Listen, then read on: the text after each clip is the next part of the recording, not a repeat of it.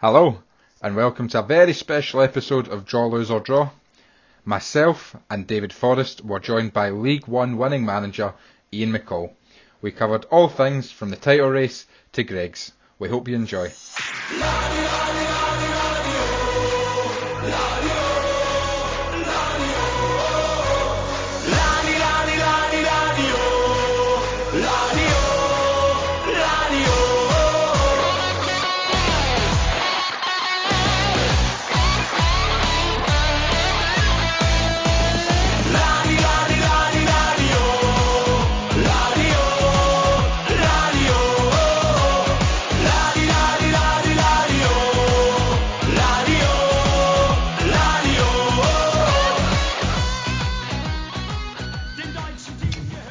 Hello guys.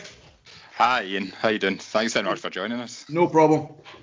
I just want to start by asking about the season we've just had. We've spoken on the podcast about our sort of pleasant surprise at the run of form in April. Mm-hmm. Did you ever believe that we could hit such an impressive run of form? Was there any point where you thought the league had drifted away from us, or was it always the number one target for you? Yeah, the board will tell you it was always the number one target. I thought we could put together a run of games and win a good few games once people get back, and I didn't expect us to go on the type of run we did though. But I didn't think we were as bad as everybody thought we were at the start of the season either. I've not got that. I can't get that emotional with these things, but you know, I'd go back to two games at the start of the season when we played Falkirk at home, and we always thought Falkirk would be our main challengers, and they were until, you know, unfortunately for them, they capitulated. But we drew 2-2 with them and we absolutely murdered them. We missed a penalty. One of their goals was offside. It was a fluke. Then we lost the goal in the 88th minute. And then, you know, the Dumbarton game, thankfully there was no fans there to see Brian's miss. And I love Big Brian to death, but it was an absolute... We could have won 7-0 that day.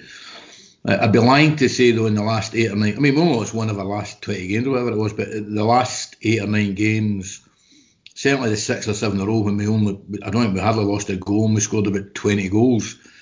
I didn't see someone of that extent coming, but I'd always thought we were capable of putting together a type of run. But a lot of things just clicked, and I just described it earlier as a perfect storm. And I think the perfect storm involved a little bit of luck, having a really poor first half against East Fife and introducing Stephen Bell, which got the best out of everybody in the back four, even by his own admission. Richard Foster, who's played 500 games in the Premier League, but he was outstanding. He got the best out of Darren Brownlie. And then you had Tiffany joining us, which was, to be honest, was a bit of luck because Ryan Williamson got fit. Rangers were good enough to allow Adam Devine to go back, which allowed us to get Tiffany in, who was our original target. And then for me, the biggest one was Zach Rudden, who took an awful lot of stick. Zach Rudden getting fit and showing what we all knew, or hope, well, I certainly knew in the staff that he could do. So all those things threw together, and with that type of run, I always felt we could win the league. But if I'm honest, I didn't see us doing it in such a kind of irresistible style. Well, I mean, just touching on, you obviously mentioned Tiffany there. I think a lot of people cite him as being a pivotal moment for, you know, turning the season around. Was he always the final piece of the puzzle, so to speak? Was he a target that from, you know, a few months ago or whatever that you've been wanting to get in, or was it just a case of the McDaid thing happened and it was quite lucky that you got him in? He was the original target. If you remember in January when we closed down, he was one of 5 or 6 that we were hoping to get in. We thought would maybe improve us, and at that point we still had an awful lot of injuries. You know, earlier in the season it was just a horrendous run of stuff with injuries, and something like 5 knee operations. So, but as I say, that it was a stroke of luck. Williamson getting fit earlier than we thought, and that allowed us to do that deal. And Declan, who did really well for me at Ayr United, he got back in the Dundee team, so that's luck.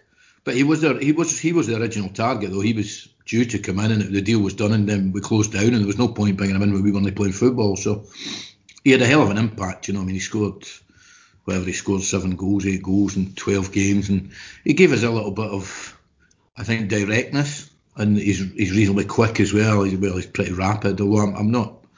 I think you need genuine pace when you're in the Premier League. I think if you've got good players, you can look like a quick team without ever having people that can run fast. But he definitely had a big impact, and he did a lot better than I thought he would do, thankfully.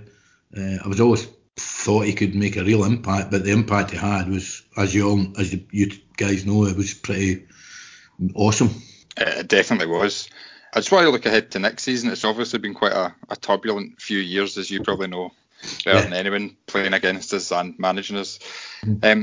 You've spoken about the aim being top four. Is this something that you're going to discuss with the players? Is it top four, or are you sort of internally maybe thinking title? Well, listen, the type of players we're signing and the type of players that have re-signed, I don't need to tell them that the aim's the top four, because that's what their aim will be. You know, if you sit Brian Graham down or Ross Docherty or Bannigan or Brownlee or Rudden, they'll say, right, top four is the least. And I always say, and I back it up by saying it's everybody's target, but if you finish in the top four, it's only common sense will tell you can finish fourth, third, second or first. So if you're in the top four, you've got a chance to do it. So that's got to be the target for us. I mean, I don't think there's any doubt about that. And if I forget I'm not sure I'm going to get all the ones I want, but if I get, I think we need 6 players. We've got 1 just now, but we need another 5 of that level. Whether we'll be able to do that budget-wise, that'll depend on you and all your friends buying season tickets, and me, I've already bought 2. So, yeah, I mean, I don't think it's an outlandish target, and I don't think it's an arrogant target, because we're quite possibly the opposite of being an arrogant club now. I think there's a great deal of humility amongst all the players. So, yeah, we would say as well that with the nature of the championship, we'd say there'd be another 9 clubs want to finish the top 4, so because it's always so tight. So I don't think it's been disrespectful to anybody. I just think it's, for a club like us, I think it's just honest. See, while you mentioned the type of players we've got there, in your video recording for the club website yesterday, you mentioned about Joe Cardle and his professionalism, and that he was maybe one of the, well, not few, but there was maybe a few unprofessional, if that's the right word, players at the club when you came in. When you try to sign a player, is 100% professionalism the number one thing you look for, or can you waver on that depending on ability and what they'll give to the team? Well, I think character's the biggest one, whether that's professionalism or, but when I arrived, I didn't think there was enough. Well, I need to choose my words carefully. There wasn't a lot of togetherness, I didn't think, and whether that's professionalism, I don't know. I don't think there was enough character, and primarily they've got to be able to play football, but it's very, very important the type of person they are. I'll give you 2 examples, 2 of my old players, Geoghegan and Bell. How Bell on the pitch had a great influence. Geoghegan maybe played off the bench 4 or 5 times, but he had a huge influence. The type of boy he is, and we're now kind of loaded with boys that, the likes of the ones I've said, who are the core of the team, who are all really, really good types of people, and they really, really want to win, and they want to be successful, and they want to, another in Richard Foster, you don't play 600 games without being a good player and be a good type. So that's something that was very, very important to me. That was the biggest task, and I didn't realise it was as big until I got here. And, if I'd known that, would I came back? Who knows? But it is Thistle, so after turning down a few of them, I just felt I had to come back, because I'm the same as you. I love this club, but character for me was the biggest thing when I first arrived. But that's getting sorted out. And do you know what? To go off on a tangent, that's why it was so hard to let Joe go. It was really, really hard. It was very, very emotional for both of us, because I would never bracket him in that cat. He was one of the ones that wasn't like that when I arrived. He was terrific for me, and the famous second half against East Fife, he basically, I'm not saying saved my bacon, but certainly had been under serious pressure. I'm not daft if we'd have got beat that night. So I owe him a debt, and he really enjoyed his time here, and it was an emotional one letting Joe go, but his character and his professionalism is absolutely not in doubt. David? I wanted to, just because obviously you mentioned it's been a bit of a task changing the club around and stuff like that. It's obviously been a decade since your first managerial stint in the club, ended in 2011. How different is the club now from the one you managed 10 years ago? Well, yeah, I mean, it's longer than that. I started in 2007. That's when I left, so that's 14 years ago. So, yeah, listen, I think one of the reasons it was so hard, I think, when I arrived here is Alan Archibald, I would regard as, out with Mr. McParland, he's got to be up there with John, with the great Lambino and Bertie Auld, and what as the second best. He's got to be for what he did. And in that respect, the infrastructure had changed hugely. I mean, I think I missed out on the kind of big budget stuff from the last 2 or 3 years, but albeit the board have been fantastic, I've got to say that. But I mean, when I was here the first time, I don't know if you remember, I don't know what age you guys are, but we ran St Johnstone very close to win the title, and in those days there was no playoffs, unfortunately, so we had no chance of going up. So we basically had to sell Gary Harkins, Tuffy and Twaddle and brought in about £250,000, and we had to do that or there'd be serious bother. So we're in a far, far healthier state now than my first stint. I always felt at the end of my first stint, when I had well documented personal issues I had to sort out, which I'm very proud to say I did, but I felt the second team was in the building at that point. The first team we had to disband them, but the second team was getting close. You know, we'd sent out a young Bannigan to Ayr United to get him, and he was going to come back. 2 players I don't need to tell you about, the Doolan and Erskine were brought in, and they went on to become pretty important players for this club. You know, Balatoni, who played in the Championship. So there's a good few players that were on the verge of making a good team, and then Jackie did really well, and then Archie was fantastic. You know, and I think that's what I think my point about Archie was, I think that was one of the clouds we had over the club, because I think in his last year, he knows himself. I mean, he was gutted about how it finished and stuff, but I think it was very hard for a lot of Thistle fans, for the vast majority of Thistle fans, to see one of their, I mean, let's be honest, he is a legend. He's been given 20 years to this club, to be going through a hard time, and I think that set the tone for 3 or so really, really tough years. So, but the club's different. It's in a way better shape now than it was the first time all these years ago. You mentioned there about the sort of second team, when in your original stint about coming through, and you had players coming through, and you had on the fringes that kind of became big players at the club. What wanted to ask about the sort of the youth. Sort of the youth situation at the moment. Obviously, we had players like Gospel Trolley and James Lyon and that on the bench getting, some game time near the end of the season and stuff like that. How important is the youth development system to you going forward, and how do you feel it's going at the moment? Well, I think it's. I mean, I had a meeting with Scott Allison yesterday. I think does a terrific job, and the 4 players that was brought in full time, and there may be another 2 or 3 coming in on something called a kickstart thing, but the 4 players that we've brought in, i.e.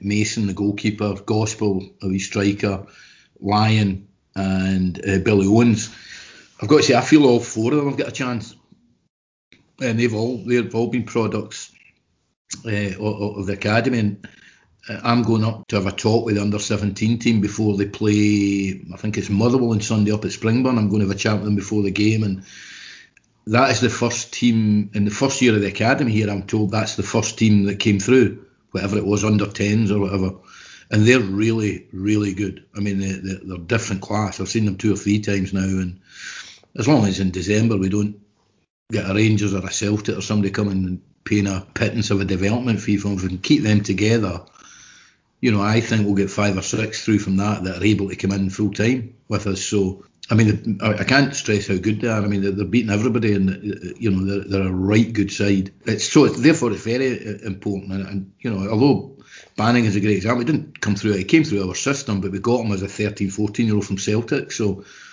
there's many, many ways to come through. And James Lyon is one. It's well documented how good I think he might be. I don't want to put pressure on the boy, but he looks like he really, really could have a big chance to come into our first team and play 100 games, 150 games, and then who knows what would happen after that. And obviously, one of the sort of more high-profile sort of people who came for our youth ranks, James Penrice. I just wanted to ask you about James Penrice. We obviously saw him take up a few different positions this season on the pitch. Where do you think his best position is? Like, where do you see him slotting in? Well, I think, and this is just my opinion, James knows this, I'm not talking out of turn. He had a really good game at the last game of the season. I thought he was excellent, but I don't think in my opinion, he's not a left back. Other people might disagree with me. I don't think he's a left back. I think it's somewhere along the midfield. I mean, if I get all the players I want, I like to play with a left sider on the right side and a right side on the left side, and fullbacks are getting beyond them. So I think that will end up being his best position. But James, and again, he knows I've said this to him many times. He's a young player who needs to. If you look at him in training, he needs to transfer his training from into games. I mean, he's done really well for us at times, but in training he's exceptional. I mean, absolutely exceptional. You know, and he's quick. He ticks so many boxes in terms of attributes. So I think moving forward, who knows what the future holds for James, but he's certainly a very, very talented boy. I just don't see him as a left back moving forward. We were going to ask about Tam O'Weir. Obviously he's contracted to next season as well. Firstly, just like how close is he to full fitness, and also how difficult is it to manage a player like that with long-term injuries and make them sort of feel part of it? Yeah, well, the first thing you've got to do is it's hard for Tam himself. I think I just spoke to Jordan there earlier. He's starting to run again on Monday. He came through the back thing, and then once he got back in, started to do a bit. He had a little issue with his Achilles, maybe overcompensating. So, and Achilles is a thing you don't rush. But he missed the whole of last season. He'd never hurt his hamstring once in his career, and he hurt it against Hearts, and then this back problem came. And the main thing you've got to do, you keep him involved, but there's got to be empathy there from myself and the staff and the players for his predicament, because players don't like being out. A bit like Zach Rudden, when he was injured, he was injured for a long time, and so we just hope that come Monday he'll start running again, and he'll build up, and he'll be ready to go in pre-season training. David? One wee question I wanted to ask you. Do you have it? Obviously, you played for Thistle for a wee bit at the sort of tail end of your career. Do you have any memories from your playing days at Firhill? God. Yeah, I mean, I do have memories of it. I mean, Big Chiz was there. But listen, the great story about that is after that season, I took a call from Gordon Chisholm.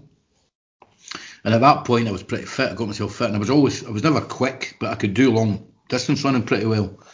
And he asked me to come in. He thought he was getting the job. This was when a takeover. I can't even remember it, but Chiz thought he was getting the job as Thistle manager. He was here as a coach, and Murdo had left. And he asked me to come in and help out pre-season training.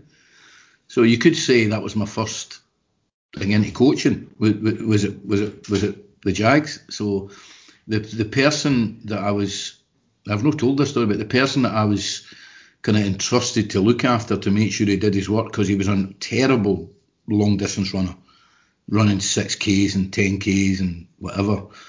And I used to run beside him right at the back to push him on all the time, and it was a 16-year-old Alan Archibald. So there's a story for you.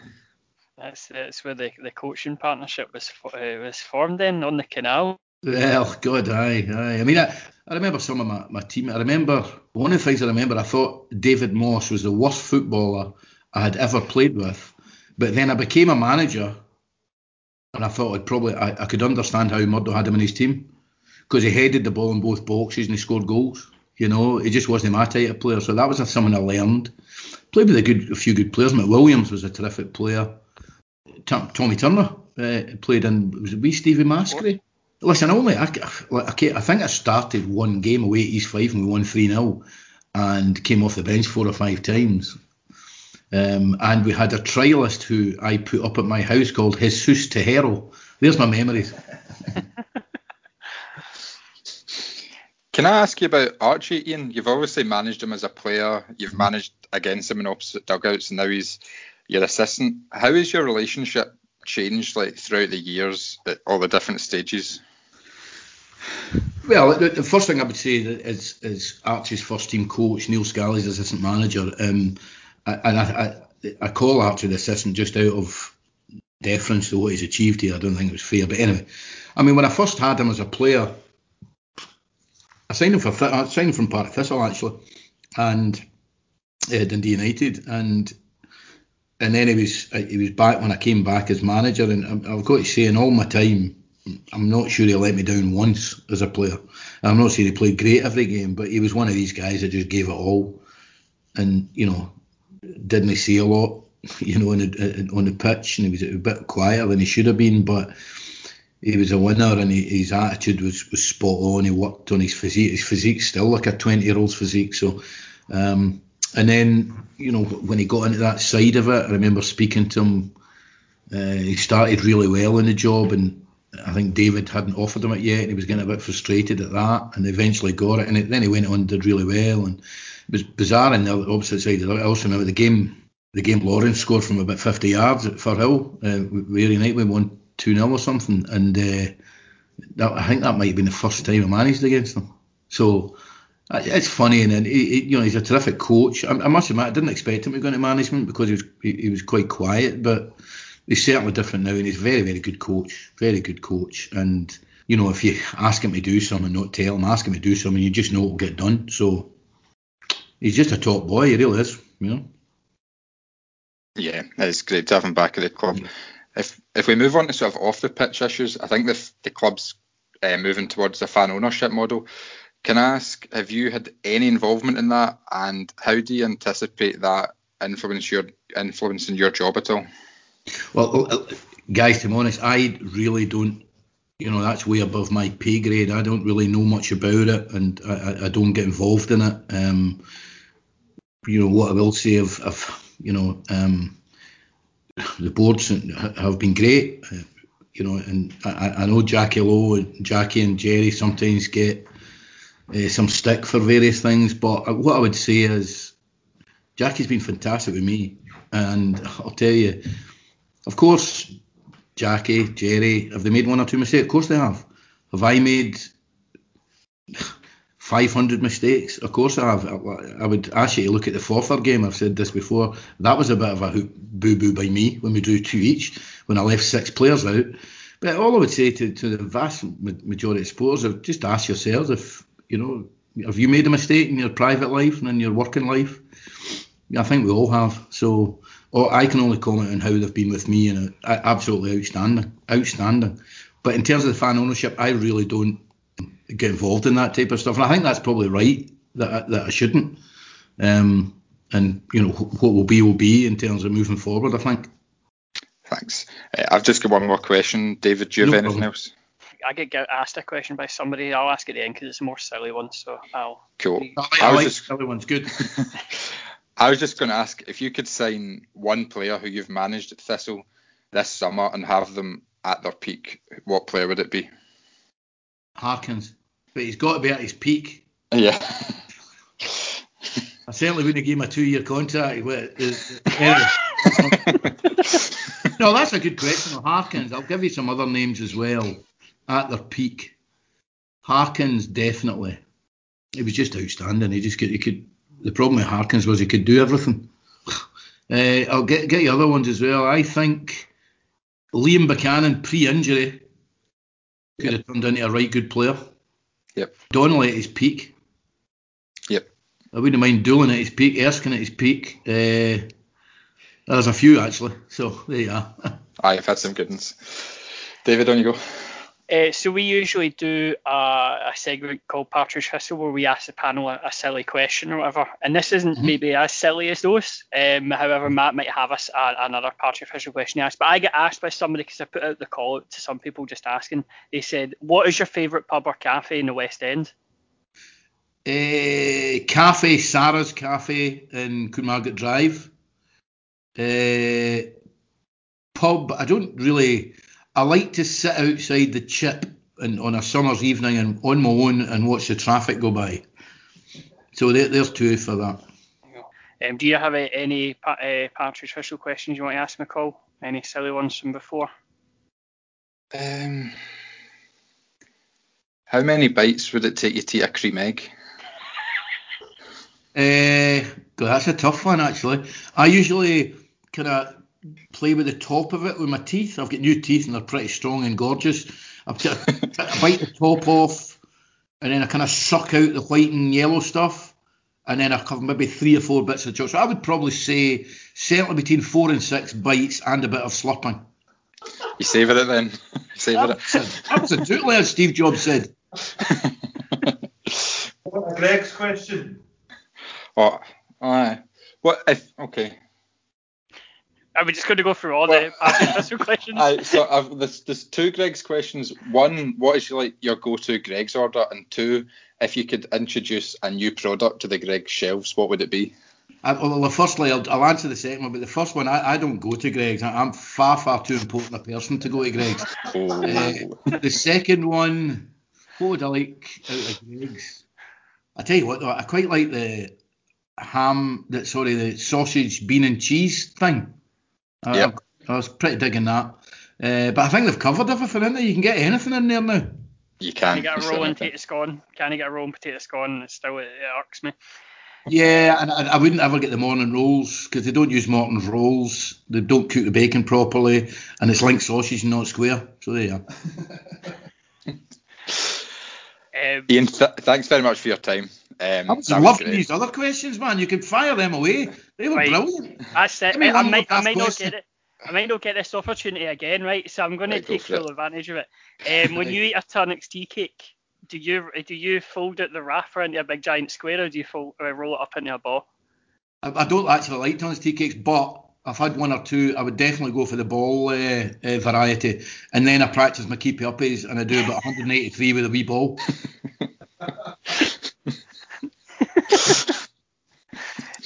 I like that answer. It's a very good answer. I'm trying to think of other daft questions. Well, if you've ran out, are you starting to kind of find out that my IQ is far higher than both of yours? Aye. Combined, I wasn't going to start discussing Jean-Paul Sartre with you or anything like that. But I think that was a bite, young man. Anyway, listen, that was great, guys. If that's us, that was terrific. If you want to do it again, you down the line, just speak to Big Welshie. No problem. We will do. No, okay, Ian, thanks very much for your time. Right. And no problem. All the best, guys. Good luck for next season, man. Cheers. Thank you. Cheers.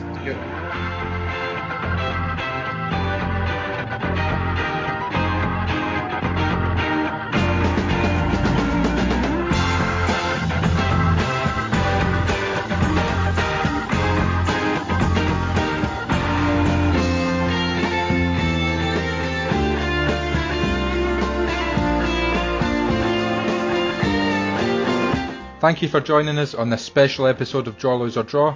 I've been your host, Matt Greer. Joining me to ask the questions was David Forrest, and you heard from Partick Thistle manager Ian McCall. You can find us on Twitter at Draw, Lose or Draw, and on Facebook too. You can listen to us on SoundCloud and Spotify, and as well as iTunes, where we'd love you to give us a review. Stay safe and wear a mask.